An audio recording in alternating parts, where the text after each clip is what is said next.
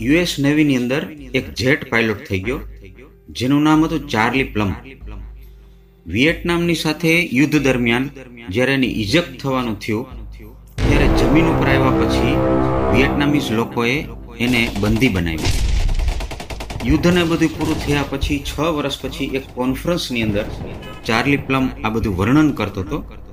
ત્યારે ઓડિયન્સમાંથી એક વ્યક્તિ આવીને બોલ્યો કે તમે પેરાશૂટથી જમ્પ કર્યું હતું ને?